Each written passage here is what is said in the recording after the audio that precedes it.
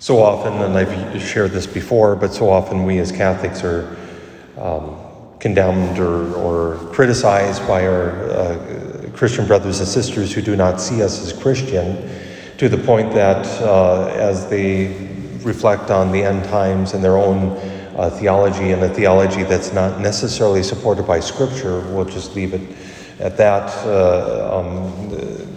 Not that I want to just drop a bomb like that or whatever, but they'll ask the question, will Catholics be left behind? Because they believe that they will be taken off to glory, and all that's left will be evil and all that stuff, and Catholics will be left behind is what their contention is.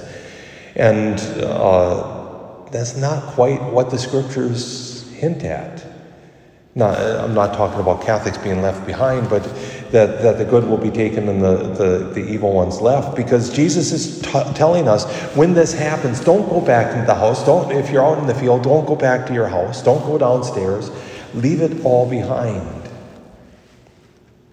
That we're not going to be left behind, but we're to leave behind everything that is not of God. And if looking at the other parables, especially the parables of the weeds and the wheat, Jesus tells it in such a way that the harvesters go and gather the weeds first and burn them up, and then the wheat is gathered into the barn. So if Catholics are left behind, praise God, that means we're among the good. Of course, being Catholic doesn't make us automatically saved. And so often we might think that or hear that, that, well, so-and-so was baptized, and so that's okay. Well, baptism, yes, opens the door, but we have to walk through it. Or another image that I find myself reflecting on quite often is baptism is a great gift, but if it's never used, it's not worth anything.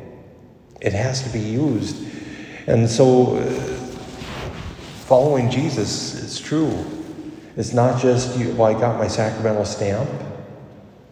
I'm not minimizing the sacraments at all, but rather I use the gifts and the graces that God gives through these sacraments in such a way that I follow Jesus more fully, more closely.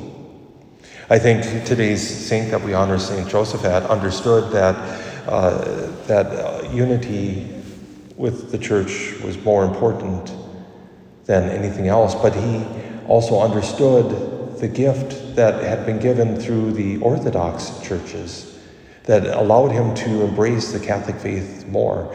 And what separates the Orthodox Church from the Catholic Church is not theology necessarily, although there are some theological differences, minor, but ultimately it's the role of the Pope, the role of authority in the Church. And then Joseph had sought to hold on to that which was most essential. So he left behind in his early youth the disunity that he saw, and sought unity. Maybe that's just a little small example of leaving behind that we hear today in this gospel passage, or Jesus using the image of Noah, how he enclosed himself up into the ark. He didn't stay on the land and wait for that first 10 inches of rain.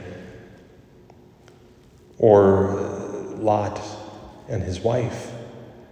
Lot followed the instruction, but his wife looked back and was turned to a pillar of salt, of course.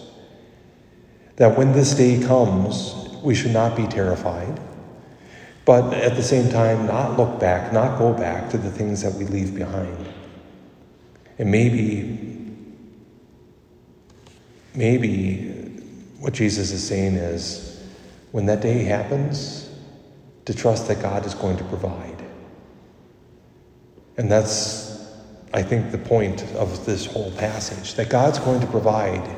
Again, if we are following Jesus Christ, and if we're not eliminated in that first wave as the evil ones are taken from us, God is taking care of us.